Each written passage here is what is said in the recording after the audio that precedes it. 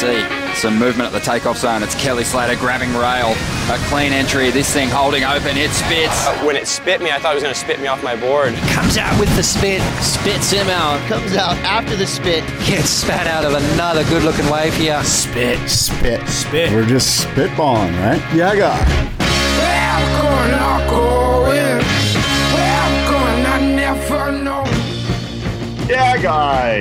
Yeah, guy. Good morning, everyone. It's Spit. This is the Spit podcast where we, David Scales, Scott Bass, we talk all things surfing and occasionally sourdough bread recipes.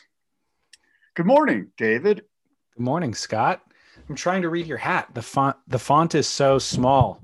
The Rolling Youth Corporation, Australia, 2004. California, 2015. We like to surf. Is that a Stab hat? It is. Stab sent me a hat.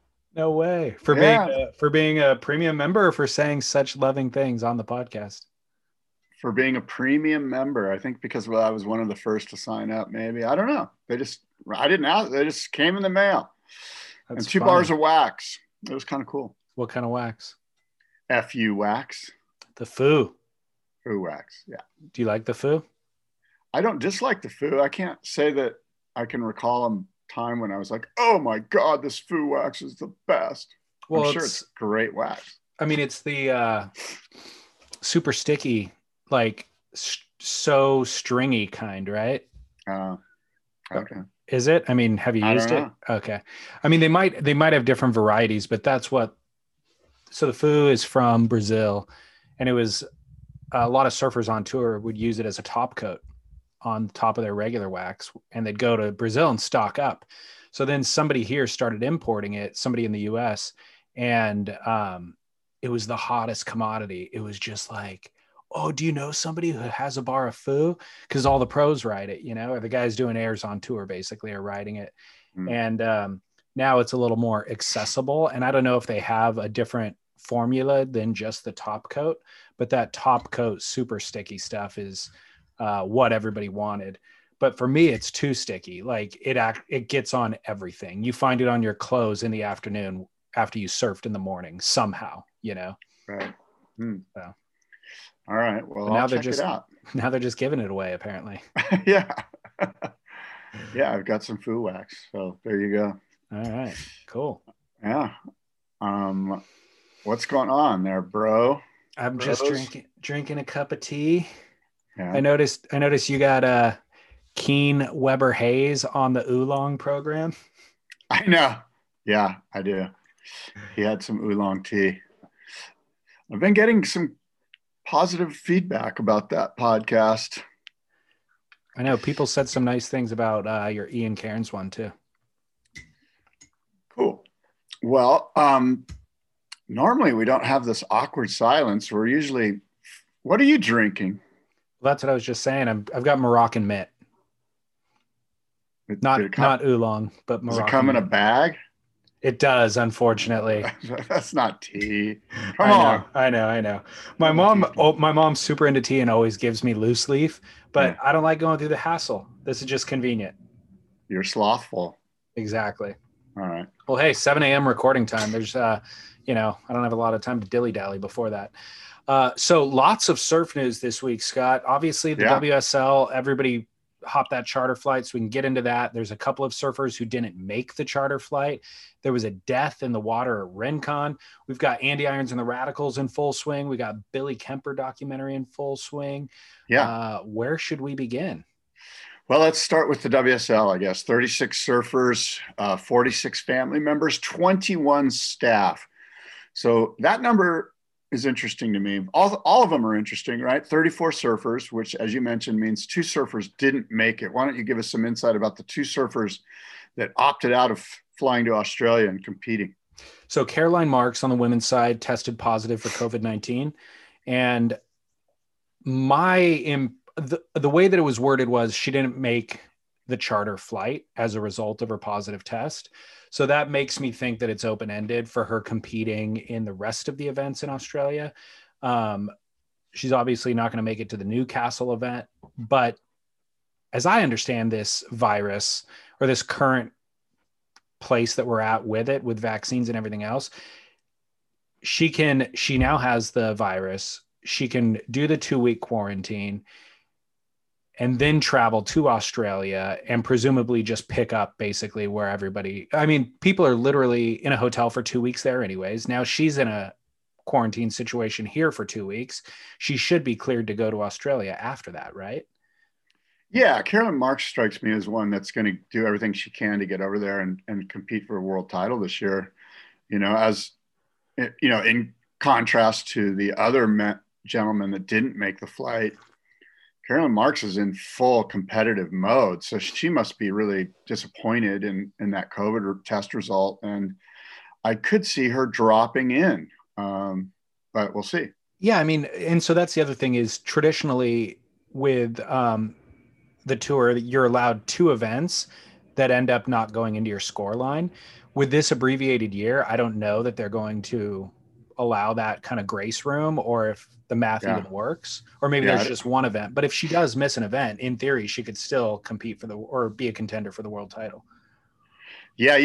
My discussion with Ian Cairns about North American surfers, I basically posed the question, hey, do you think is it just that North American surfers are soft? Do you ever foresee in the next 5 years when a North American surfer is going to be a world champion, a world title holder? And he immediately went to the women, which was sort of like Ian's smooth way of saying, no, I don't think any men are going to do it. But he mentioned Carolyn Marks specifically as one that might have the sort of the fortitude between the ears and in the heart. All of them have more or less, I know you could nitpick this. All of them have the talent, the technique to potentially win a world title, but it really comes down to, as you know, what's between your ears and what's in your heart, the sort of drive that you have. And he mentioned Carolyn Marks as one. So I that was, when I first saw it, I'm like, oh, she's like faking an injury to her ankle and she's going to just opt out. But then when you read into it, you're like, oh man, that's a bummer. I think she's probably trying everything in her power to get over there. I do too. And I guess what I mean, my confusion was prior to that story, I just presumed you're either on the flight and you surf on the tour, or you're not on the flight and you don't get to surf on the tour.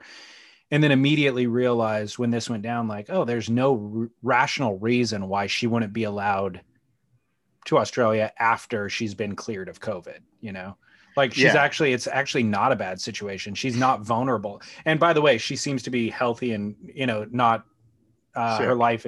She's not sick. Her life's not threatened. So, but if you're never been exposed to the virus and you're over there now, there is a certain level of vulnerability, and you're a wild card because of all the bad press that'll come with you getting COVID in Australia and potentially infecting other people. So it almost feels like by virtue of Carolyn getting it here and then being able to travel after the fact, she's almost got not a free pass, but an immunity, Yeah. And then this brings me to the question, are these surfers getting vaccinated when they get to Australia? Is that part of the plan? I haven't seen that anywhere. You would think that would be a part of the PR if that was the case. Yeah. But you would think. We spoke a couple months ago about vaccination vacations, right, where if you fly there, you get vaccinated. So why not take a vacation there? But I don't know what the situation is with that. 21 staff members on that flight. That's interesting, right? So it kind of gives us some idea of bare bones staff that's required to pull these events off. In the past, we've said, gosh, if there's a way to kind of trim down costs, it seems like you could pull off a webcast. I've never produced a webcast. I don't know how many it takes to do a really good one, but apparently 21 is the minimum required. I guess. I mean, judges are the first thing that I think could be done remotely. We've talked about that in the past. There's no reason for the judges to be on site.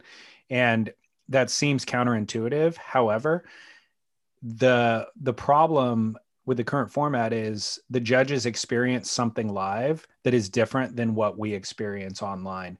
And so there's a discrepancy as the viewer when you're watching something, and they'll go to the head judge for an explanation and he'll say, oh, well, from the live angle, or when you're live on the beach and you see these other things, it looks different. And that's why they got the score. It's like, well, it makes more sense to have the vastest majority of the public reflect, what the judges are saying or the way that the scores are going down, unless you can replicate that for the viewers. So I think the judges judging could be done remotely if you had enough camera angles and all that sort of stuff. That's interesting. I don't disqualify what you're saying, but I also would say, hey, I don't know. I could see how, specifically just from the athletes, the surfers' point of view, if I was going out of my way, becoming a world-class athlete, doing what it takes these days to be on tour, something tells me that I would want the judges right there in front of me. And if I didn't get the score I thought I deserved, or if things seemed a little bit kind of squirrely regarding judging, I would say to myself, well, they're not even here, for God's sakes. Like so I could see how it would be argued that, and because I do think that, you and I have mentioned many times, hey, if you were there on the beach and saw it in person, it was a different situation. And I think that is the case. I think the real drama of Pipeline, and of course, then that brings into the question, should the drama of the beach at Pipeline fall into the purview of what these guys are judging? But at the actual wave breaking, like the ferocity. So I can push back a little bit on that and feel okay about it. I do understand what you're saying. The thing that you mentioned that's interesting is multiple camera angles. And to me, immediately that means, okay, there's going to be a lot of time spent scouring through and trying to get as objective as you can. And what about just, hey, what you see is what you get. What you saw is what you got. So I guess what I'm trying to say is, you're saying things could get squirrely once you're judging remotely. The problem that I think they're really trying to avoid is things actually get squirrely in person. Things get more subjective in person when you're subject to the beach's influence. And so with the NBA, for example, where they have a headquarters set up in Dallas, like an entire studio set up just to review plays in real time. Yeah. So the judges are watching something, or I'm sorry, the referees in the NBA are watching something live on the court visually. They miss things. And so they'll make a call. The call goes to review in Dallas. They'll analyze all the different angles and see what objectively took place and make the official call. And so that's what I'm suggesting the WSL wants. What I personally kind of want is what you just said. Yeah, whatever happened, the Pipeline is dramatic. Let's play into the drama of Pipeline, and just whatever we saw on the beach, that's the gnarliest thing. But it's impossible to translate that to any experience other than water level, paddling out and witnessing it yourself.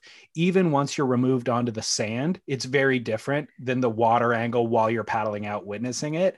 And so the WSL is trying to go for that objective version. And if they're going to go for that, then kind of the best way to do it is to do it, remotely in an HQ situation where there's tons of camera angles and you can review it in real time, like the NBA has. Yeah, I think that there's, validity in both ways of doing it. Part of me is like, look, I know the judges, when they're on site and they're not in competition mode, they're surfing with the surfers, they're out in the water, they're riding the same waves, they're getting a feel for what's happening with the sandbars or the reef. I think there's a lot that will be missed if it's just remote. I'm not saying you don't do it. I totally get what you're saying. I'm looking at it purely from a cost savings, believe it or not. And then you've got to ask yourself, is the cost savings worth the integrity that we may be losing if we don't have judges on the beach? See, I think everything that you just said undermines the integrity. Like, if the judges are surfing with the surfers, they're developing opinions on who they like, who let them get away. Well, they absolutely are. Yeah, I agree. That happens as much as, when they go out to dinner. Exactly. As surfing, but you can eliminate all that. that's been happening for however long the IPS has been in existence, since 1977 or whatever it is. Which is why the judging is subjective. No matter how hard they try to make it objective, it's almost impossible. And so let me ask you this. If we do it your way, and I'm sorry to interrupt, but if we do it your way and we have the judges offsite, remote, do we even tell the people who the judges are? Do we just go full blind judging? You don't know who these people are.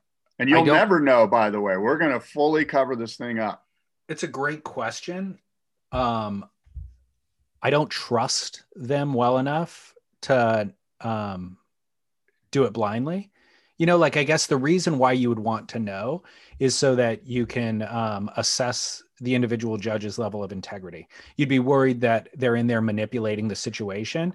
So that's why you would want transparency. Well, look, you can have that still within the WSL. The WSL can still do evaluations on the judges without the public, or more importantly, in this case, the surfers, because what we're trying to do is remove the surfers knowing who it is so that they could or couldn't buy him dinner or buy him a drink or go surfing with them. That's really it's more implicit. It's more implicit than that. Like, I don't think the surfers are trying to manipulate the judges. I'm just saying, and I know you're not implying, but if I'm a fan of surfing, the more that I'm a fan of surfing, the more that I understand surfing, the better I will be able to judge surfing. Right. But inherent in all of that, being a fan of surfing, is biases. Like, I have my favorite surfers. I just like the way that John surfs. I like the way that Jack Robinson surfs. So how could I not be influenced by that once I'm in the judge's box? How could you ever divorce yourself from these inherent biases that you have? It's impossible. And right. And what you might end up doing is now undercutting your favorite surfers or underscoring them because you're trying to act against your own biases. There's just inherent emotion and sentiment attached to all of it. Right. Otherwise, you wouldn't be a fan of surfing. Which is why surfing's not a sport. You need to score your own points and have a defense, and not be able to wear casual pants while doing it. Well, look, I'm just saying, look, if you're going to put everyone in a box somewhere in Santa Monica because you're trying to remove the influence of the beach situation, let's remove the influence of the beach situation completely. Let's make them completely in the dark, except for evaluation, maybe mid-season by the WSL people. By the way, probably you could pay them a lot more if you were able to cut their travel expense too. Probably. So the Rottnest event will be interesting in that it's a streaming only event. So it's not exactly what we're talking about, but there is, a crowd on the beach removed. You know what I mean? Like, there won't be a beach vibe, let's say. Yeah. I mean, that's the way it was at Pipe, right? Supposedly. Never, though. I mean, because I guess Pipe is just such a dramatic wave. It creates, it's an amphitheater there. Yeah. Well, I mean, even if they remove so-called spectators, there's still 1 million people in the houses screaming. So exactly. So Caroline Marks, so this conversation was all about that flight. Yeah. Caroline Marks isn't on the flight. We were talking about the WSL's pricing per seat for the flight, where economy was $2,500. They're charging the surfers $2,500 to fly economy. I think it was $6,000 for business class. One of our listeners chimed in and said, "What if economy is $2,500? What are baggage fees?" I'm sure baggage fees are included. You think? I do. I think they could ream them. I think the charter, I think Qantas is like, look, special flight. Here's what they can bring. Here's the cost. Boom. Yeah. You know what I mean? Flat rate. Yeah. Well, if you just add up $2,500 times the number of surfers, they don't get anywhere near their $500,000 expense. Right. What about the other surfer that didn't make the flight? Kelly Slater. He tested positive for an ankle injury. Kelly Slater, who was injured at J Bay, I want to say 2017, maybe. Yeah, he still had hair back then. Right. Yeah, he injured his ankle back then. He recovered from that and has been surfing on tour since then, and surfed the Pipe Masters event recently, and went mountain biking in the hills of Pupukea with Shane Dorian the night before his heat, and actually went off a jump and ate it and injured his heels before the event and still surfed in the event, is pulling out of the Australian leg of the tour due to a quote ankle injury from J-Bay from 4 years ago. What are your thoughts on this, Scott? My thoughts are my thoughts on this are that it's so, there's so much, this looks bad is my thoughts on this. This just looks bad. Like I sense, and I'm not saying that there's dishonesty here. I just sense that he like flat out is bullshitting us. Now, I hope I'm wrong. I'm not calling Kelly Slater a bullshitter or a liar, but it just feels like everyone's rolling their eyes. Not just me. The entire surf world is going, really, dude? So all these things you just mentioned, and he's conveniently going, my ankle hurts. I mean, and I'm not saying it doesn't. The guy, that was a horrific injury, but it just looks bad. I'm just saying it looks bad. You know what I mean? So, are you implying that he doesn't want to go to Australia for other reasons and he's using the ankle injury as an excuse? I'm not implying that. I'm saying that's what it looks like. And what would have been the better explanation for why he wasn't going to Australia? Well, or does it look bad no matter what? If in fact he's not going just because, and I don't blame him, who in the hell wants to be stuck in us, I don't blame him if in fact that's the case.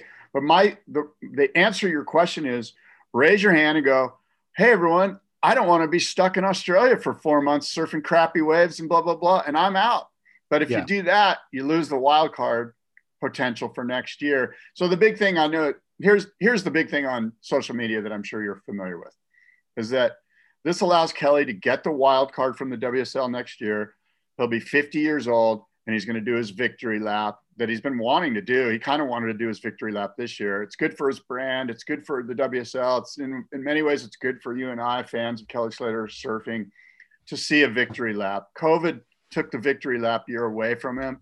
This gives him the option to go, please give me a wild card, an injury wild card, and I will do one more year and I'll be out of your hair.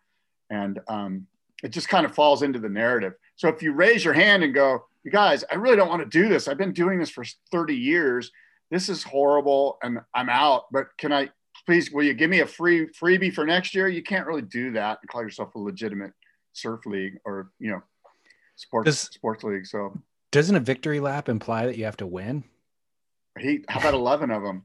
He's got 11. Since when he's got 11 world titles. You're not going to give him a victory lap, a so-called Kobe lap, like where all major sports athletes do this. Come on. No, I would have if he had retired on top. But now that he's been slugging it out in the low teens for nearing a decade now. Name one sports legend that retired on top. Tom Brady? No, he's not retired. No, Yeah. I don't think he'll ride out. I don't think he'll circle the drain before he retires. I think there's one or two out there, but I can't think of them off the top of my head. They all milk it for too long and then go, oh, victory lap. Well, so him using the ankle injury story allows the WSL to buy into that and then offer the wild card, the injury wild card. The other thing is if he just kind of stated... I would go so far as to say they're complicit. Yeah, agreed. And if he had said the truth, or the alleged truth, no victory lap for you. But not only no victory lap, but also like it calls into question the WSL's decision making. Like if their most visible athlete says, "I don't want to go to Australia. The waves are crappy." Like. It's just not worth it. Or maybe there's risk involved with COVID or whatever his reasoning is. Yeah. It looks like he's taking a stance against the decision makers at the WSL. So I feel like even if he wasn't vying for the wild card, let's say he just retires and doesn't do the wild card, this still would be the more diplomatic route to take than to kind of take a stand against the WSL's decision making. I would like to say that I called this for the last 3 months, and I used Kelly specifically because thank you. Good work. But I use Kelly specifically because I see somebody like Griffin Colapinto, Caroline Marks, these young people, obviously like they're building a legacy. And so competing in every possible event, making every personal appearance, all that sort of stuff matters. Kelly has set up a bunch of other obligations in his life that going to Australia for 4 months would actually hinder. And especially if those 4 months don't equate with a quote unquote legitimate world title or whatever. So I think that is the decision-making. The one caveat that I do have, not only to what I just said, but even to what you said, is this could have been his best chance to get that 12th world title. Like, he finished third at Pipe. He's sitting in third position right now, which is the best position he's sat in years. And the way, I mean, Lowers Chopu is potentially on the schedule still. Lowers is all but confirmed. The wave pool he owns. He doesn't perform well there, but these are all events that he could do well in theory. And so all he's really got to do is lock down that Australian leg, and he's already in the top 5. You need the top 5 surfers go to Lowers. He's already in the top 5. He hasn't been in this enviable of a position and good of a position in years. And so this could have been his shot at 12. Oh, that's a great point. The other thing to consider is that when thinking about my hypothesis that this was some sort of, I don't want to use conspiracy, but this was sort of planned out, is something that you and I spoke about a couple of weeks ago, which is, how are they going to seed next year's tour anyway? I think they're just going to take the same top 32. So he wouldn't need an injury wild card. He could just show up, because aren't they just going to take the same top 30? I mean, how are they going to fill the back 10 from the QS if there's no QS events? Great question. We don't know, and they have not spoken on that. Yeah. Well, so, maybe this speaks to that. Maybe this speaks to them going, hey, man, we're doing some QSs, and we are going to fill the bottom 10 with whoever makes it in the QSs. And so you should take an injury wild card. Right. Yeah, maybe. I got one thing from a guy on SwellNet. He wrote, hey, I can't blame Kelly Slater for not coming to Australia. Hang with 50 other pros plus associated flotsam and jetsam at B grade comp waves, which he doesn't have a competitive advantage, or go wherever the hell he wants in prime season and score epic waves like he seemed to do in 2020. I'm pretty sure I know what option I would take. That's from a list from a social media. Agreed. Fully. It makes perfect sense. However, if your eyes are set on winning a world title, this could have been your best opportunity. Hey, right now, as we speak, these guys are in quarantine. Like, I don't know what day it is. It must be like day 9 or something like that. No, it's like day 3. They must be going crazy. I know there's a lot of fun stuff on social media these guys are posting, because they're literally by themselves, right? Well, I'm talking to them for the podcast later today. Who are you talking to? I've got Lakey Peterson's already scheduled, and Connor Coffin just needs to return my text message, and then we'll get that one done too. Oh, cool. That's great. So, that's super smart, because they're probably got nothing better to do. So you're going to find out what's going on. I saw some stuff of Lakey. She looks like they're all working out, right? They're all trying to stay busy. But what I need you to do is find out what they're really doing. Like, we know what they're doing on social media, but we want to know what they're binging, yeah, I'll find out. Are they eating like Lorna Doones cookies? Yeah, that's my thought was like, look, these guys are captive. Let's talk, and I want to get a couple this week and a couple next week. And then, but it looks like the WSL did a great job, by the way, in terms of outfitting everybody. The hotel rooms got a kitchen. Everything looks really nice. They put those training bicycles. I don't know what brand they gave them, but like a Peloton type bike in everybody's room, which is no small expense. Yeah. I don't know if they're training for a bicycle race when they get out or a surf contest, but it looks like everything looks as nice as it could be for a 2-week stint in a hotel. I hope that you get Jeremy Flores. He would be the guy you need to get. Because he's on tour. Not only is he on tour, but his family's on tour. So that's why I'm thinking you need to get Jeremy, because he's going to be at 14 days with his family they're not allowed to leave the room, right? Dude. Like they can't go down and get ice from the ice machine. There is such a fine line between your favorite thing in the world and the most annoying thing in the world. I mean, family is all that exists in your life, except if you were stuck in a hotel room for 2 weeks with your kids and your wife. I mean, how nuts would that be? Yeah. Yeah. His kids can't be with him. I mean, are you certain? No, they are. And here's what's even heavier is that to get to LA, Jeremy Flores had to fly like 36 hours before he arrived in LAX. Did you watch the video on the WSL? They had this like board, this basically like we're getting on the plane kind of video. No. Follow us on the flight, you know?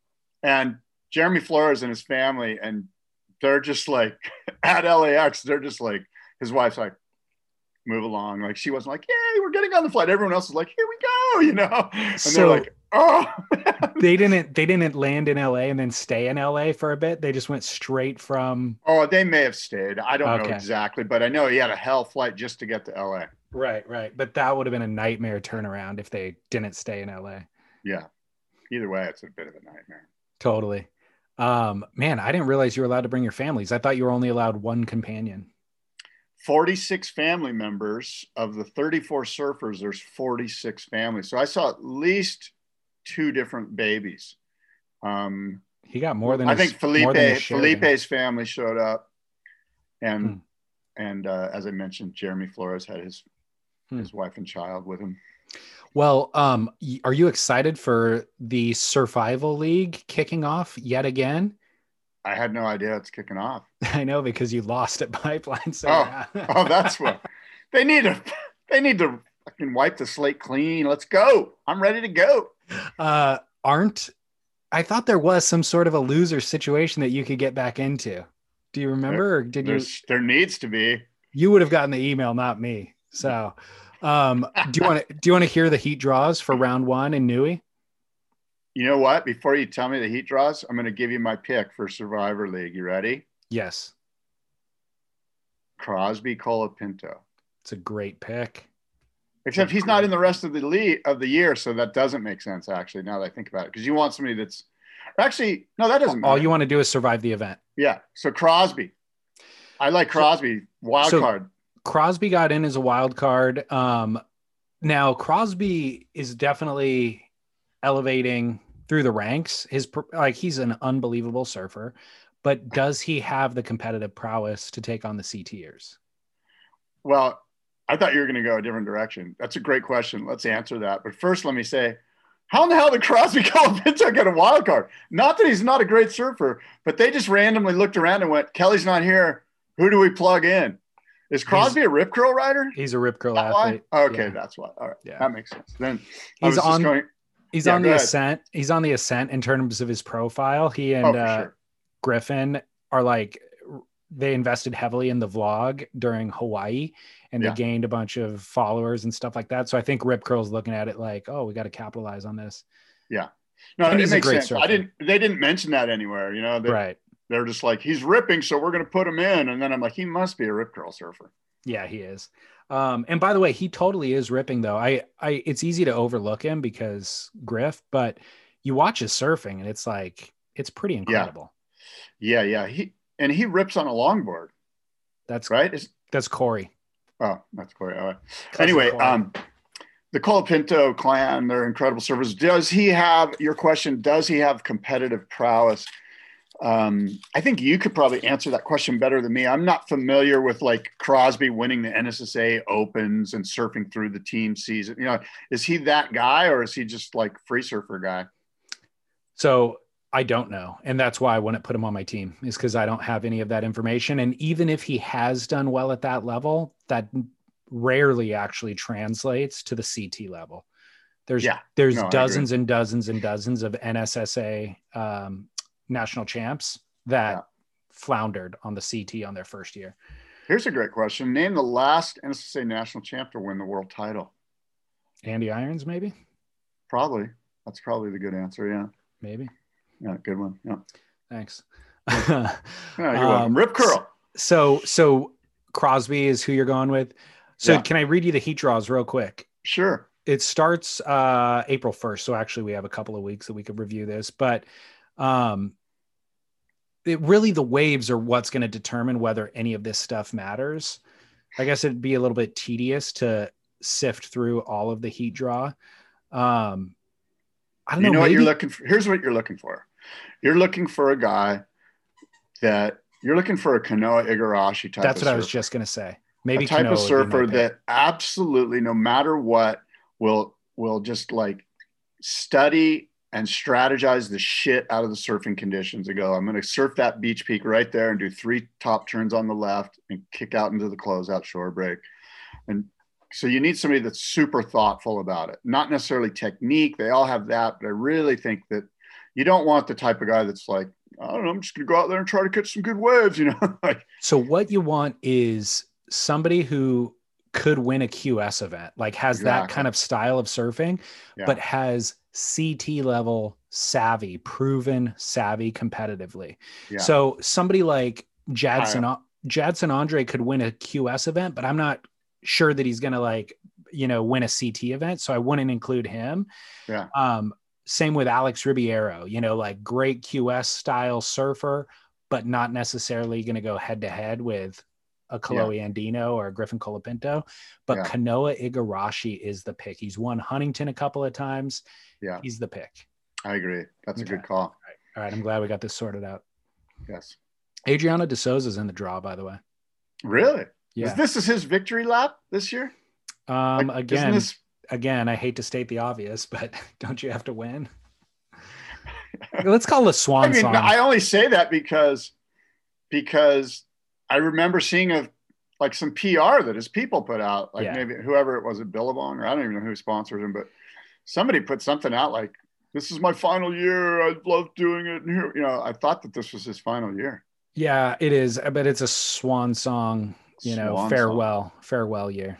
If you're ever to not going to do well in a season, it's when it's your swan song season. Well, I called it. You can mark my words. That is my prediction. Okay. Fair enough.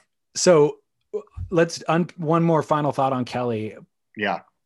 Based on that listener feedback, what do you envision Kelly doing? Like, there's no chance that Kelly slips into the background while the world tour is over here and the surf media spotlight is over here. There's zero chance that Kelly slips away and uses this time to quietly, heal his ankle. He's going to do something to direct all of the limelight back at him. So what is Kelly going to do? Well, since he's not allowed to surf because his ankle's injured, right? I mean, he's that's filing pretty ballsy. Comp. That's pretty ballsy if he just puts out the most insane edit from G-Land or something. Totally. That would be incredible. Like, hey, this is part of my training regime. Surfing G-Land. You know what he should do? My ankle. He should go on a surf trip to all the spots that didn't run on the CT this year. So he should start out at Sunset. Do a Sunset section and then do a Steamer Lane section. And then the closing section is G-Land. That would be so good. I don't know. But this is my answer to your initial question. What is Kelly going to do to drag the limelight away from the WSL and towards him? And I preface that by saying, well, he can't surf, right? Because that would be wrong. So it's got to be something outside of the realm of riding waves. So I'm suggesting to you that I think there's going to be some sort of announcement about the wave pool. And it might be that they've begun construction at that Palm Springs, Charles Schwab's son thing that they're doing together. I forget the name of that one out there. I've got it somewhere on my notes, but it's in Desert High Villas. It's in La Quinta. Yeah. There's a name for it, but I bet that they kind of go, I wouldn't be surprised if there's groundbreaking to begin, like one of those type of PRs or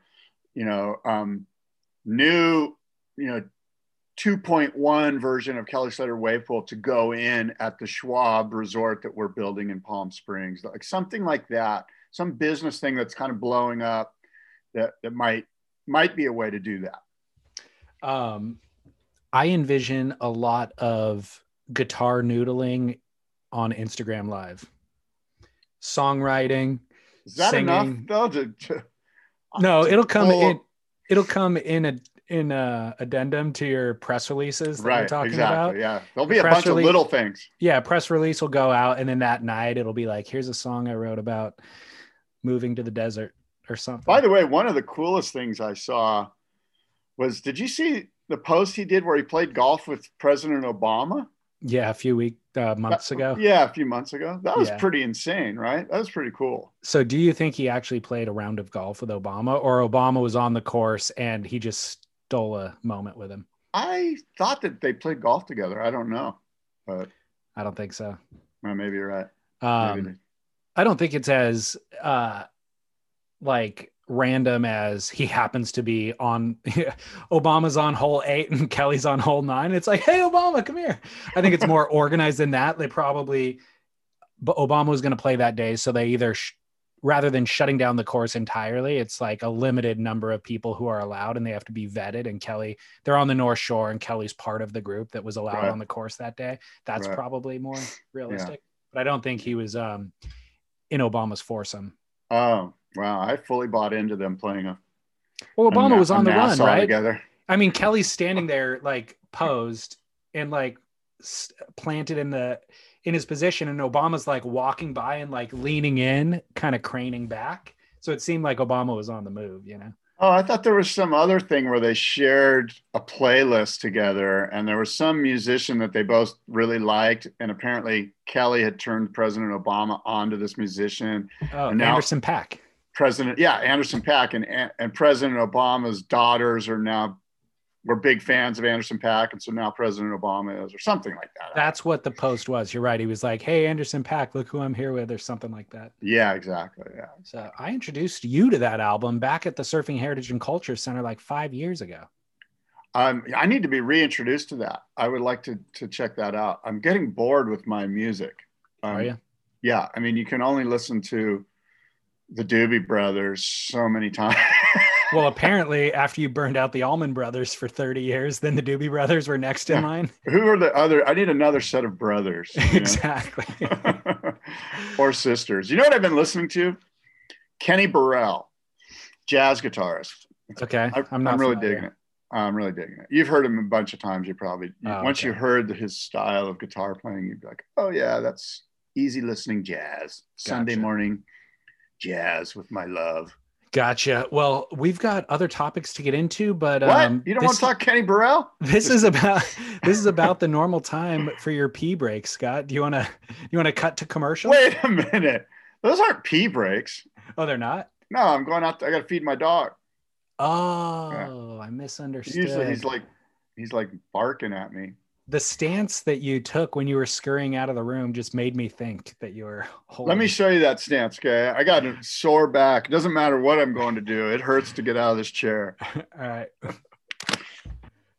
I got Fred Sanford back, man. Pickleball back. Oh, I forgot. Yeah. Is that hurting you? No, I've been doing some other workouts that I think are kind of tweaking my back a little bit.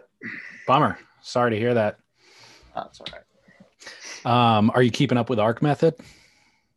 I'm just doing my own version of it, like I pulled some of Taylor Knox's exercises that they gave me, and I've just been, the thing about, and this is actually part of ARC method, is I've been told, and I'm no expert, the best way to exercise is to mix it up. You don't want to just run every day. You want to run one day, and then you want to do yoga, and then you want to do some sort of weightlifting, and then you want to do jumping, or you got to mix it up. The body wants, your muscles will get used to the same activity, and you want to be able to stress your muscles out so that they're kind of going, what are you doing to me?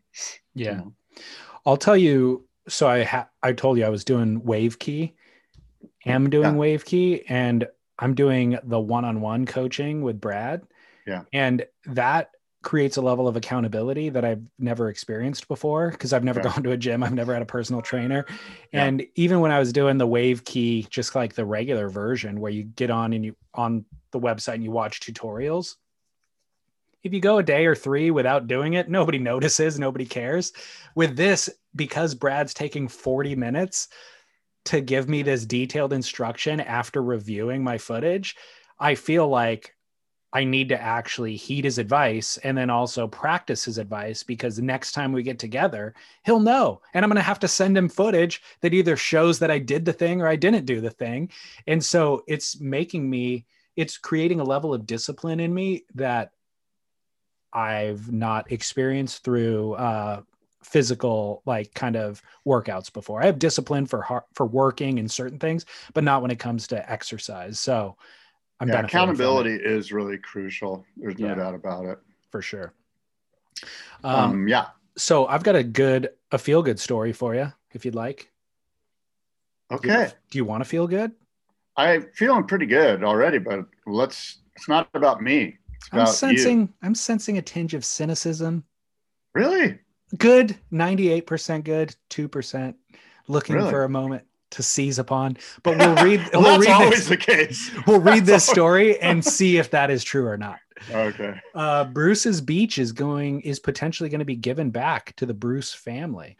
In 1924, 100 years ago, Scott, the city of Manhattan Beach used eminent domain to force Willa and Charles Bruce off their land where they lived and ran a resort for Black families.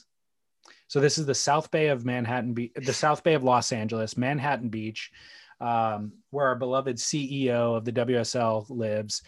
And this family bought the land for $2,000. They were among the very first Black landowners in the city. And the city used eminent domain to force them off their land. The land is now owned by Los Angeles County and houses the county's lifeguard headquarters and training center. Current supervisor Janice Hahn is talking about giving the land back to the family. The family paid $2,000 for it 100 years ago. It's currently worth $75 million. She says they're also looking into options for leasing the property from the Bruce family. So giving it back to them, but then leasing it back so that they can have their park and the lifeguard admin center there. They're looking, Manhattan Beach residents, Kevon Ward has been petitioning and raising awareness about the history of Bruce's Beach. He said, we need to pay for the stripping of generational wealth. This family would have been wealthy. They would have passed on the wealth to their children and other family members. Manhattan Beach could have been more culturally diverse. There simply would have been more Black people here. And again, the Bruce family was running a Black resort, not exclusively for Blacks. It was because of segregation. So it was the only opportunity they had for a resort. And so that is the feel good story, is that the supervisor is looking at giving it back. That's interesting. It's a very interesting story. Right? Isn't it? Is that the 2% of cynicism that I predicted? Well, I mean, I guess if you look at it from a 30,000 foot level, right? Are you setting a precedent that every bit of land that you took back because of eminent domain, you now have to pay? And can people point to this case and go, well, you paid them, why can't you pay me? And if they raise their hand and go, well, we did it because they're African-American, then somebody's going to go, well, here's a lawsuit because that's racism. Totally. And so it is setting a precedent. It's, you know, like, so from, I was looking at it when you were reading and I was thinking legally, what are we doing here? You know, do you and I think that it would be the right thing to do ethically and morally, given what sort of horrors the African-American community has gone through in the United States, from slavery all the way up to this day, to George Floyd? Yeah, it'd probably be cool. I would love to see a family get, you know, reinvigorated fiscally because of land that was taken from them. But legally, I feel like somebody's going to go, oh yeah, you know, some lawyer is going to go, oh yeah, well then we want our money for our land that you took from us in 1918, you know, and before you know it, 100%. I hope that's not the case. It is setting a precedent. I think this is a unique scenario where, again, people will use this to do what you said, but this specific case is one where that land is available. Essentially, it's not like there's 300 families living on that land now who actually paid fairly or legally or whatever for it 20 years ago, and they're going to then get upended. I think a lawyer could pick apart your argument. How is this land available? There's no residences on it is all that I mean. The lifeguard admin center is there, and it's a park. What the new owners of the property did with it has nothing to do with the fact that my client. Exactly. No, I get it. Yeah, I get it. But I'm just saying it's easier to unravel or to make the ethical argument and to return the property than it would be if there was 300 condos on it. You know what I mean? I disagree with that. I disagree with that. I think if there's 300 condos on it and you could point to a precedent where the county purchased, gave the land back, you can be like, it doesn't matter if there's 300 condos or if there's just a swing set on it. It doesn't matter. My client was ripped off. Yeah. In this case, it's easier to untangle than if there were 300 condos. But for the precedent argument, yes, of course, you could use that argument. I mean, and behind this whole thing is, first of all, obviously the family is going to become wealthy instantly, which is great. But they're more or less using the and I don't know, you tell me, aren't they using the argument that, hey, this is going to reestablish lost culture and lost significant history of African Americans in Manhattan Beach that was taken away. And so is their argument, let's just reinstate that. The fact that there was a vibrant Black community here that was ripped from us by the county. Yes, but it's not the family that is making that argument. It's local activists and the supervisor. Right. Yes. Right. Yeah. But I mean, that's their point, is like, let's reinvigorate. Yeah. Let's tell this, that basically a bunch of rich white people in Manhattan Beach, because that's what the South Bay is. I mean, it's just, more or less a bunch of wealthy people. And I would suggest to you that 90% of them are probably white, or maybe some Latinos, but whatever. There's some I'm going Asian down a rabbit there, hole, but yeah, whatever. But I don't know where I'm going with this. I better shut up. My point is that I'll shut up now. Yes, I get your point. Do you want to do a stark left turn into a very sad situation? Yes, I saw this. This is horrible. Brutal. On Saturday afternoon, a surfer died after a collision with another surfer at Southern California's famed Queen of the Coast, Rincon. Yeah. Jerry Gilher Jr., he was a 51-year-old Ojai resident, had been out enjoying a large run of swell when an accident occurred around midday. Witnesses said that he was up and riding, going down the line when he hit somebody attempting to, quote, roll under the wave. So when I read that, roll under the wave, it makes me think of the longboard move where you like turtle, where you like turn the board over and try to get under the wave that way. That's what it seems like. Back to the story. The other surfer had his head and nose cut by Guilfoyle's fin. Guilfoyle went down, but after his wipeout, he did not seem, he went down, but his wipeout did not seem remarkable. Just seemed like a standard wipeout. Other surfers watching the situation remember seeing Jerry was in trouble. So they paddled over to him, or they paddled him to shore on his board and provided medical aid until the Ventura County lifeguards arrived. They also performed CPR while requesting a helicopter, saying that the patient was in cardiac arrest. He was taken by ambulance to Community Memorial Hospital in Ventura, where he was pronounced dead. From all accounts, he was a very competent surfer, and this just seemed to be a freak accident. And that lineup is so crowded that there are these collisions all the time, but Jerry was totally competent and hit the other surfer and something went bad underwater. We don't know exactly what the injury was, but. Yeah, there's a lot of speculation around how this went down, what happened. And I'm sort of on your side of the equation here, where I just feel like, you know what? First of all, we need to see what the autopsy suggests, because the autopsy suggests that he had a heart attack, widowmaker, and it was going to happen whether or not he happened to run into this guy or not. In other words, it was just that time of the day but certainly you could also suggest that, look, this may have created enough stress in him to kind of kickstart the heart attack happening. Or some have suggested tide super low. It was low tide that afternoon, and maybe he hit his head on the bottom, which is why we need an autopsy before we really figure this out. Some of the social media out there is suggesting that, if there weren't so many people, he wouldn't have died, which, all right, then don't go surfing, don't go to Rincon, how many people there are so many accidents every day right now as we speak. Somebody's getting cut off at Rincon. So eventually somebody's going to die doing it because there's just too, I don't think that I don't know if they're connected. I know, it's interesting, right? It's kind of a nebulous argument to make because you're blaming an amorphous crowd. You're not blaming an individual. And so let's actually unpack that. Is there culpability for the other surfer? No. Okay. No, you go in the water, you go in the ocean, it's dangerous. Okay. You could die every single time. If you don't know that, you're a kook. Okay.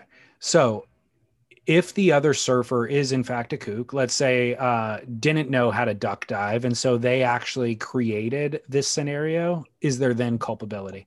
A novice surfer not knowing what they're doing, getting in the way at an expert spot? No, not isn't. Expert, but it's wrong. Okay. But he's not culpable because you as the surfer realize there's 150 guys out at low tide Rincon and you made the decision to go out. And if you don't think that there's a bunch of kooks out there, you're a kook. I'm not saying Jerry's a kook, but look, you got to assess the situation. Believe me, I've driven away from 150 guys out at the Cove because I just didn't want to deal with it. So then we're in agreement. I'm in agreement, by the way, with you that the other surfer is not culpable. And I think I know that there was people asking for him to come forward. And so hopefully he did, because he's not culpable, and just share what you know about the situation so that the family can have as much information as possible. But beyond that, so now the reality is, with the rise of the Val that we've experienced through COVID, I do think things like this, it's going to be the next Star Wars film. The rise of the Val. The rise of the Val, we are going to see more situations like this. I think not just collisions. We're going to see drownings. We're going to see, the last winter. Did you say drownings or drownings? Drownings. Yeah.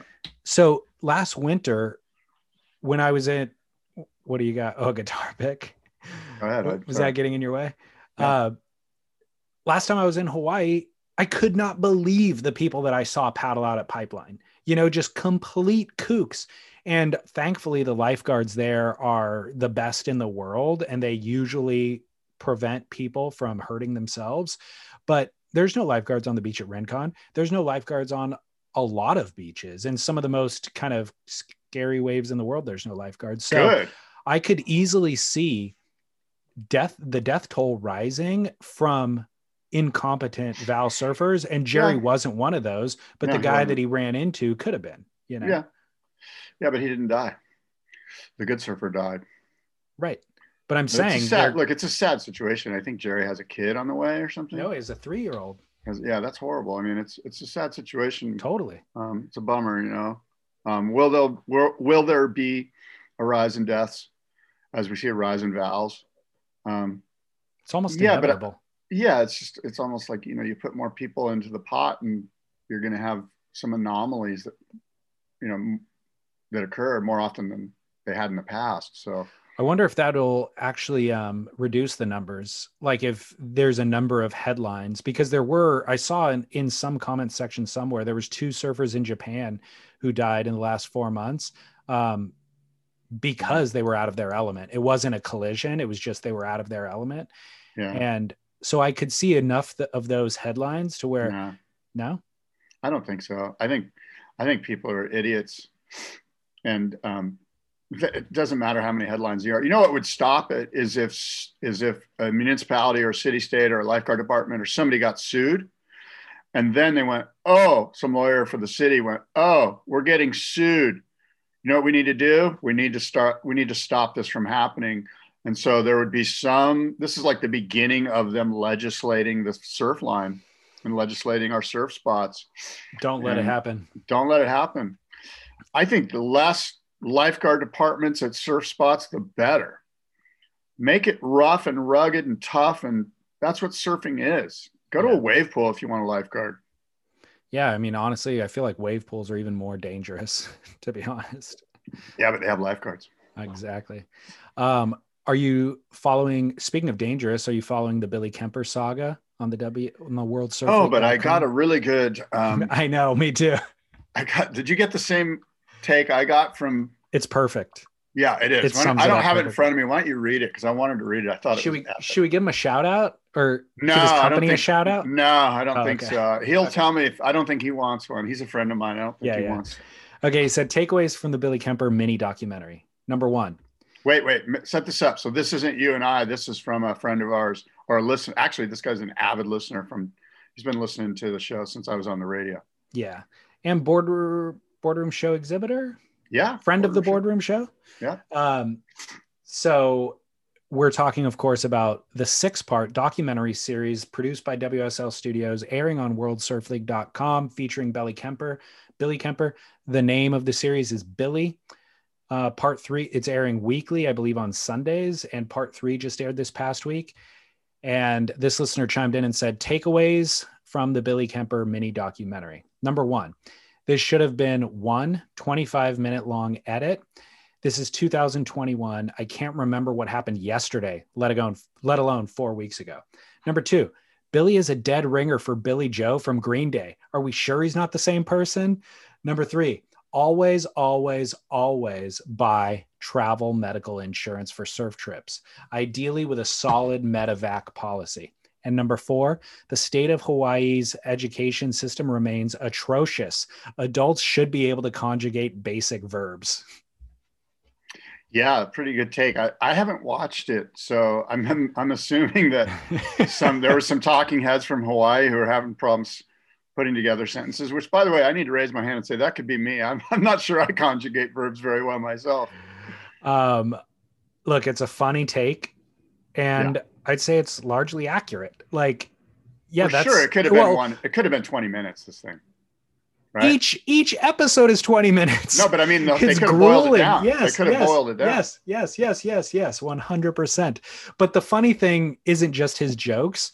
I think the more kind of salient point is my 4 main takeaways, meaning there's nothing of substance in the actual 60 minutes that we've sat through up until this point. Yeah. I think that's actually the more kind of to the point. What did I see? I saw something. I was scouring Beach Grit, and I don't know if Chaz or Derek wrote something about is Eric Logan, like, does he have a part in this documentary? Yes. What are your thoughts on that? That's the joke that I made to you at the beginning of last week's episode. Oh, I didn't. You're like, yeah, what about the CEOs who always put themselves in the spotlight, like Jeff Bezos. I didn't even catch that. And I was like, oh, like talking about Billy Kemper in the latest documentary. See, I haven't watched it, but so a couple things, like, first of all, tell me what happened. What did Eric Logan do? He's just one of the talking heads, like that throughout each and every episode. He's like, okay, it's relevant though. Is it? So okay, there's a reason why he is, and it's okay. Well, that's important. That's all I wanted to know. But he wasn't crowbarring himself in there. Well, no, but they could have had other people fill the exact same role that he's filling. You know what I mean? Right. So I'm sure if Sophie Goldschmidt was the CEO at the time that this went down, she would not have been, Paul Speaker would not have been on the camera. Like they would have just, and by the way, Pat O'Connell was there explaining the same exact thing. So they had Elo cut to Pat, cut to Elo, that Pat could have done it all. Like there's a lot of CEOs who would have deferred. Right. But ultimately Billy Kemper sustains a really bad pelvis injury in Morocco after a wipeout, and he's stuck in a hospital. And you're boring me. No, go ahead. I'm just stuck in a hospital with inadequate care, and COVID is coming on. So the WSL is concerned. Billy and his family are concerned. And by the way, he's like, whatever they assessed the injury to be, it was worse because he was having an allergic reaction to the medication that they didn't know at the time. And he was like, couldn't breathe. So he actually thought that he was going to die. And he called Koa. Smith was there. He texted Koa and he's like, come. And he conveyed that to Koa. I think I'm going to die. So they go into panic mode. And so the WSL, they Billy was not able to be transported. He needed to be laying down at all times. He couldn't even get into a wheelchair. So one of the options was to charter a flight, and they actually could remove the back 20 seats of the plane to then lay the hospital bed back there. That was an option, but flights were being canceled because of COVID. So that was not an option. So the WSL actually chartered a private jet to go pick him up, flew him out. And then he was literally coming into California. They got him in Canada, but then he was going to go from Canada, refuel, come into LA. And they were closing airports like every hour because of COVID. So he was scheduled to come into Los Angeles. They canceled that flight. They scheduled to come. So then they divert. Okay, well, let's land him in Long Beach.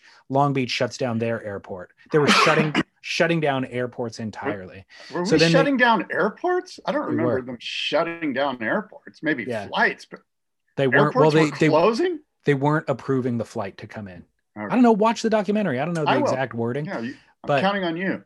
But ultimately, they finally got him in. I think through Pasadena or some tiny airport allowed him to get in, and he landed. Pasadena International. Yeah, exactly. Oh my Lord. So, well, it's a private jet, so I don't know, different rules apply. But ultimately, Eric Logan, the reason why he was on to answer your original question was to explain those details of the airport closures and that sort of thing. But well, a couple things. Let me just real quick say this. I think a big shout out, and I don't know if it occurred in the documentary or not, but probably a big shout out goes to Dirk Ziff and his family. I'm sure they're the ones that stepped up to get that private charter approved and through. And so my hat's off to them for doing that for Billy, because I think that's a big deal. And I know that they're pretty anonymous. I'm sure they didn't want that to be disclosed, but they probably deserve some kudos for that. Yeah. And I was even wondering why the WSL, look, it's Billy Kemper is not an employee of the WSL. Right. Like, I was kind of surprised to see them jump through so many hoops, presumably at their own expense, to rescue Billy from this situation. And well, he is one of their huge athletes. I mean, big like World Tour champ, Billy Kemper's, there's probably, only 8 or 9 CT surfers that have more sort of public domain than Billy Kemper does. Yeah. I mean, he's pretty well known. Yeah. Well, he's got a 6-part documentary made about him, named after him, all about how badass he is. So yeah, he's pretty badass. I'm a big fan of Billy Kemper's. Let me ask you this. What was the thing on Beach Grit where they're saying Eric was crying or something like that? Is that just bullshit? Yeah. I mean, they're just poking fun at him using the word gnarly to describe Billy. And yeah. Okay. Yeah. So it's a non-story. Yeah. What else you got? I've got a must-see moment. I've got a Duke. Let's see. What else do I have? I guess that's all I got. My must-see pops into my brain here. Oh, the Rip Curls. They signed a 3-year deal with the WSL for the Rip Curl WSL final. So they'll be holding that final event for the next 3 years. Will be Rip Curls. Oh, just like Outer Known has the Fiji event. Yeah, exactly I have way more faith in Claude Warbrick and Neil Ridgway, though. Well, it's not that Outer Known backed out of the deal. It's just that the tour schedule shifted and Cloudbreak's not on anymore. And I could easily see this is a temporary. This could be this running everything on one day at one venue, and that venue being Lowers could just change next year. Yeah, but they signed a deal. I mean, so did Outer Known. It was the exact same headline.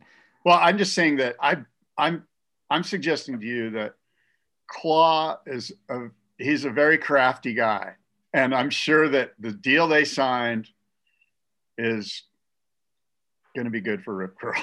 That's all I'm saying. 100%. I have all the faith in Rip Curl. This has nothing to do with Rip Curl. Yeah, this is the opposite. Right. But I'm glad to see it. And by the way, I said a couple weeks ago, kudos. Rip Curl is killing it in the time of COVID. Like, no, for sure. Rip Curl is gaining market share, buying things for pennies on the dollar. There's been no brand that's been more savvy through this time than they have. So kudos to them. I'm a big fan. Yeah. I'm a fan of Free Scrubber. I'm a fan of Postcards from Morgues. I've gotten into so many Tom Curran is GOAT debates with people, and I end up losing most of them because it's hard to argue against Kelly Slater being GOAT. And every time I throw something out, let's just sort of like, that doesn't have any teeth. Like, yeah, but Tom Curran's just, look at him surf J-Bay. You know, like people are like, dude, Kelly Slater's won Waimea. He's won Maverick. He didn't win. Yeah, he did win Mavericks, I think, or he got second one year. You know, he's done, you know, like, it's like Kelly Slater's body of work. He's kind of Tiger Woodsy, you know, like he transcends surfing. Tom does not do that. But that's why I'm Tom Curran's GOAT, because, you know, he speaks to my generation, and but anyway, so I've been getting in debates is my point. Yeah, I've been losing them. My point is that debate doesn't matter who wins and loses. What they don't realize is that they're identifying themselves to you. Like, you're finding out who your true friends are. I said to you last week that conversation is more about, it says more about the person than it does that Kelly Slater's better than Tom Curran. It says more about the person who's making the argument. And if they're dying hard on their sword about 11 world titles matter, and here's the statistics and whatever, then you're like, nerd alert. Like, you don't even know. No, Tom Curran does. You're calling Chris Morrow a nerd, and you're calling Sam George a nerd. Yes, and because you're calling like 4 other people nerds. Yes, 100% nerd alert, because look what Tom Curran does with his hands. Exactly. That's why. That's all you need to know. Yeah. He found a free scrubber on a beach, people. That's actually been my final statement whenever I do the debate with people. I go, dude, he found a free scrubber. Okay. Like, end of convo. And then once they're not listening to you anymore, tell them the story about not cashing the $10,000 check. The funny thing is, those guys told me that. Well, Sonny Miller told me that story, but yeah. I mean, Tom plays drums and rips on the guitar. Come on. Yeah. Kelly Slater. He's going to be writing songs. Guitar. He's going to be writing songs for Instagram Live, which Tom Curran would never do. Never in a million years. Oh, my must-see moment is Dane Reynolds Part 9 on Chapter 11 TV. It's his latest edit. He wrote a big soliloquy as well beneath it that's worth reading. I always enjoy reading Dane Reynolds' writing.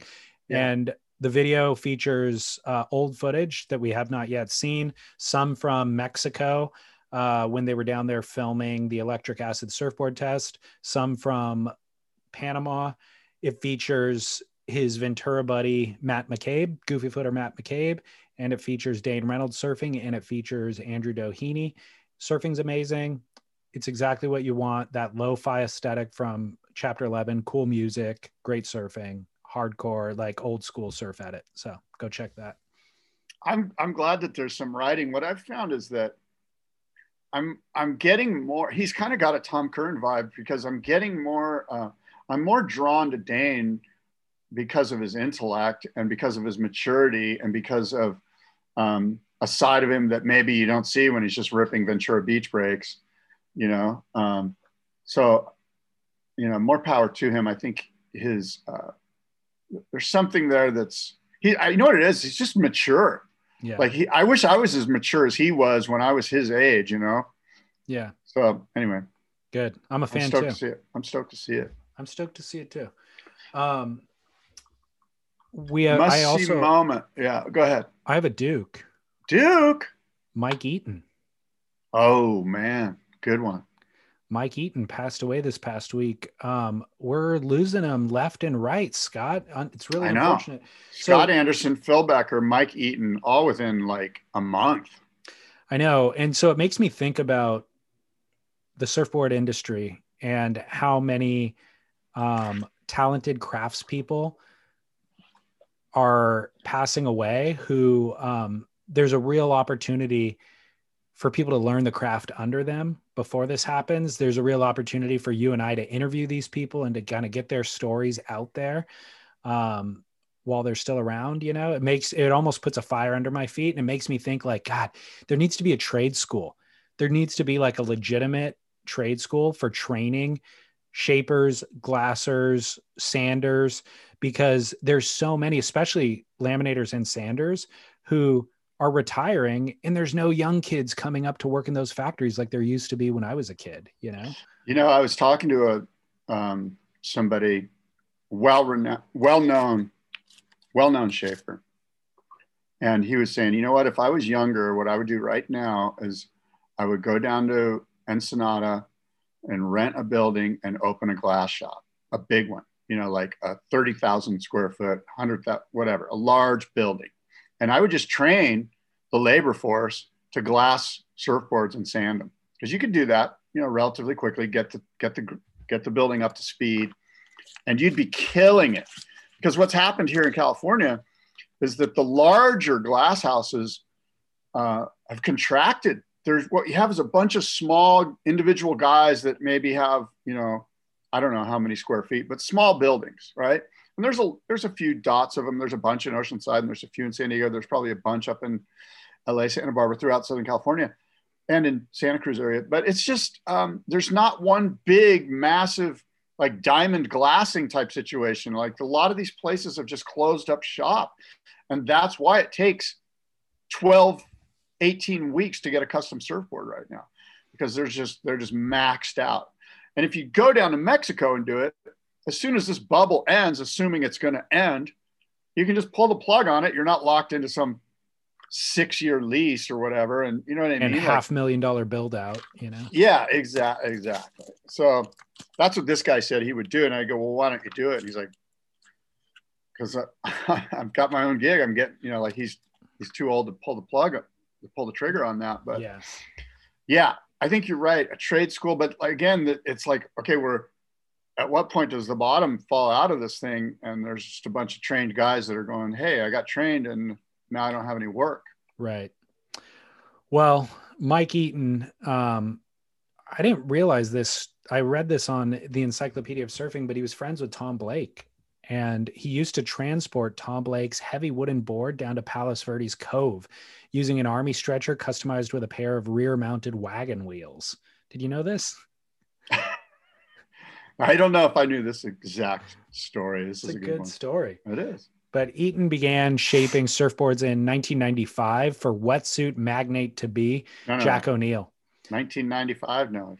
You must have read that. I did read that wrong. 1955. I apologize. Out of Jack O'Neill's San Francisco garage/surf shop. In the late 50s and early 60s, Eaton worked as a whale trainer at Marineland. And not until 1960. Marineland? Do you remember Marineland? I was just going to ask you if you knew where it was. I know where it is, but I do. Yeah. Okay. I went there when I was a kid. I don't know if it was even open, but I went to the building when I was a closed. Kid. Yeah, it's been closed a long time. But it was not until 1965 that he became a full-time shaper, working simultaneously for Bing Surfboards and Rick Surfboards, both located in nearby Hermosa Beach. He said in 1998 that at that time he was going full tilt, shaping 20 boards a day at times. In 1970, he introduced a wide-backed square tail version of the twin fin, which had burst into popularity in 1971 and 72. And then in 73, he produced an really widely regarded but unsuccessful version of the Bonzer, the very first 3-fin surfboard. In 1974, a GNS ad shows him, it shows an 8'2" Eaton made, quote, fun shape, and asserts that 80% of all surfers would be better off with an 8-foot board. Probably true. I mean, that is true. We're seeing the rise of the mid-length right now, like the resurgence of that exact sentiment, you know? Yeah. Which is kind of funny to see. Yeah. 40 years later. But he crafted some of the finest big wave guns in the 70s. Eaton produced longboards, sold in even higher volumes in the mid 70s. The Eaton label was founded in 1978 in San Diego, and by 2002, it was estimated that he had made over 50,000 surfboards. Paddleboards were entered into the line in 89, and Eaton himself competed 5 times in the grueling 32-mile Catalina Classic paddleboard race. He entered the race for the last time in 2005 at the age of 71. Oh my God. Pretty incredible. That's gnarly. In 2008, he shut down his factory and moved to Hawaii. His autobiography, A Design of His Own, was published in 2018, and he died last week of a stroke at the age of 86. Well, one of the cool little anecdotes about him too is that he he got PT onto the Bonzer. Those guys were riding 3 fins. And Mike Eaton wrote PT a letter that had the dimensions and the design specifications of the Bonzer. Eaton sent it to Queensland. PT then sent that letter to Western Australia to Ian Cairns, and Ian built a Bonzer just off of a letter, took that board to Hawaii the very first year in 1973 and won the Duke. Crazy. Yeah. Crazy. That's a story. On a Bonzer. Amazing. I feel like, did Ian post a photo riding that Bonzer at Rocky Rights recently? That was a different board. That was a 5.3. Oh, okay. Can you believe Ian Cairns is riding a 5.3 surfboard, man? Ian Cairns at the age of 8 was too big for a 5.3. That's cool. Well, Mike Eaton's a full-on legend and an icon of foam, and a guy that's probably deserves more credit than he's getting, even though he's getting a lot of kudos. People who know. It's one of those things, you know. Duke of the Week. Dan Mann, a lot of San Diegans are just, you know, saddened, and we're extremely inspired by Mike Eaton. Yeah, I lived a great life, though, for sure. Yeah. Awesome. Well, what about the Stab Andy thing, right? I'm loving part 2. I'm loving it. Here's my thoughts on part 2 real quick. It felt a little bit like, well, here's what I love about it is that this version of the Andy Irons story, at least part 2, was really about the surfboard. You know, this was about the love affair that surfers have with surfboards. Yep. This was as much a story about lost surfboards as it was about Andy Irons, at least version 2. Yep. You know what I mean? And I told you that. And it's really what is the boardroom is all about. And the California Gold Surf Auction is all about, is that we are so closely tied to what we ride. What we wear doesn't matter. Soft goods, you know, whatever.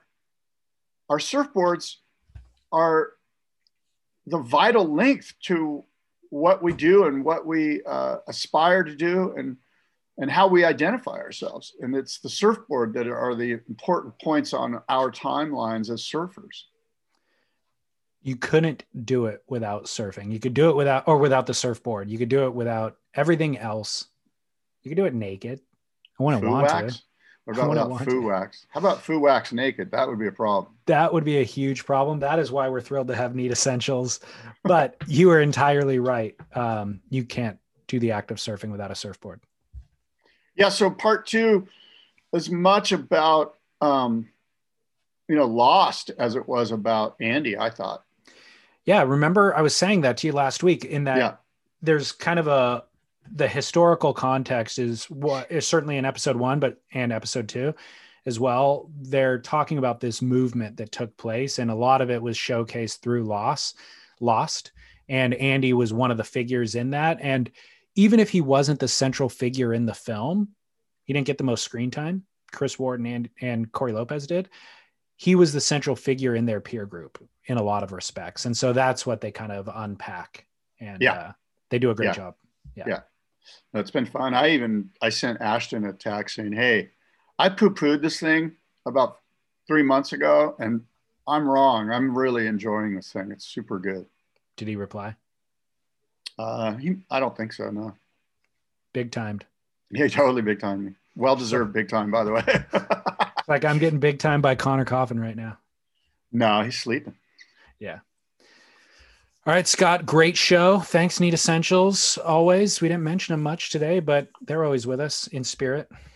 By the way, I want to mention quickly the Boardroom Show presented by US Blanks, taking place October 9th and 10th at the Del Mar Fairgrounds. We're super excited to be ramping up. It looks like 2021 is going to be a big turnaround year for everyone, for children, for students, for teachers, for life, for live events, for live music, for trade shows. Go out and be a part of each and every one of these things and start to celebrate life. However, right now, be careful. I'm still wearing a mask, even though it seems like we're getting over this thing. Now's not the time to be, careless. Yeah. Thank you. It'll be a celebration. Can you imagine the Boardroom Show in in October, just reconvening with everybody, just be like, good to see you. What the heck? How do we end up here? Everyone's flush with cash. We don't even have boards. We're just here. You can order one. It'll come in 6 weeks, 6 months.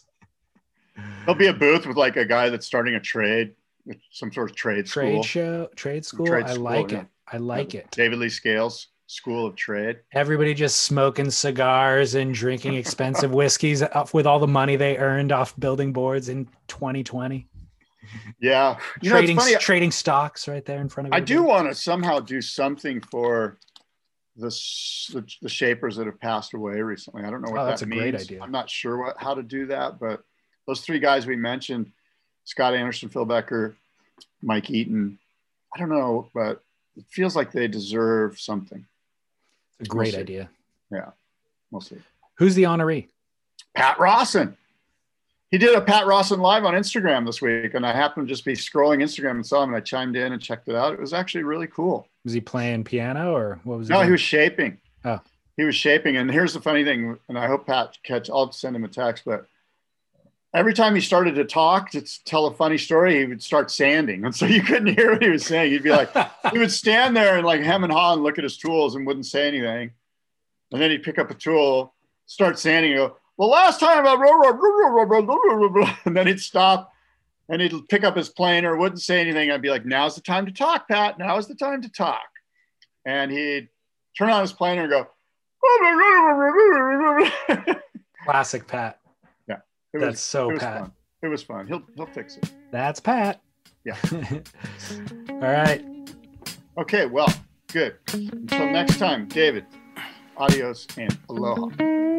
A bird with a word came to me, the sweetness of a honeycomb tree, and now our look was taking over me. Couldn't fake it if I wanted to. I had to wake up just to make it through. I got my patience and I'm making do. I learned my lessons from the ancient rules. I choose to follow what the greatest do. A bird with a word came to me, the sweetness of a honeycomb tree, and now my look was taking over me. Couldn't fake it if I wanted to. I had to wake up just to make it through. I got my patience and I'm making do. I learned my lessons from the ancient rules. I choose to follow what the greatest do. I'm repping for the longest cycle. My uncles had to pay the cost. My sister used to sing the Whitney. My mama caught the gambling bug. We came up in a lonely castle. My papa was behind them bars.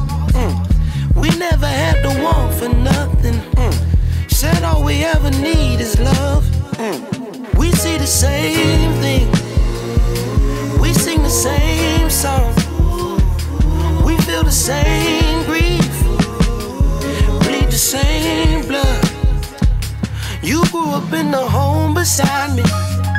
I always had a friend to call. How could I make it here without you?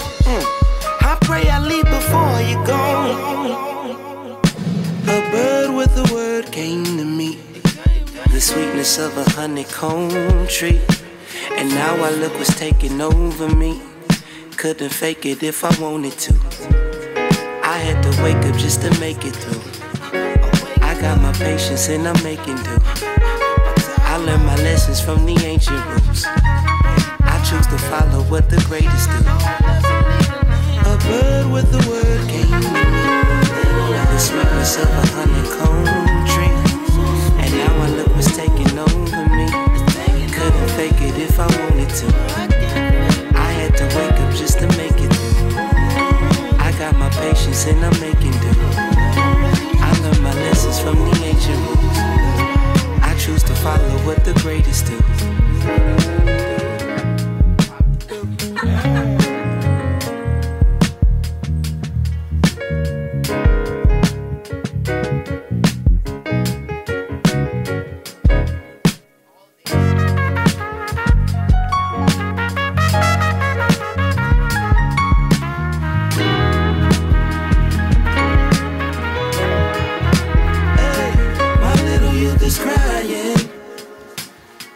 almost home.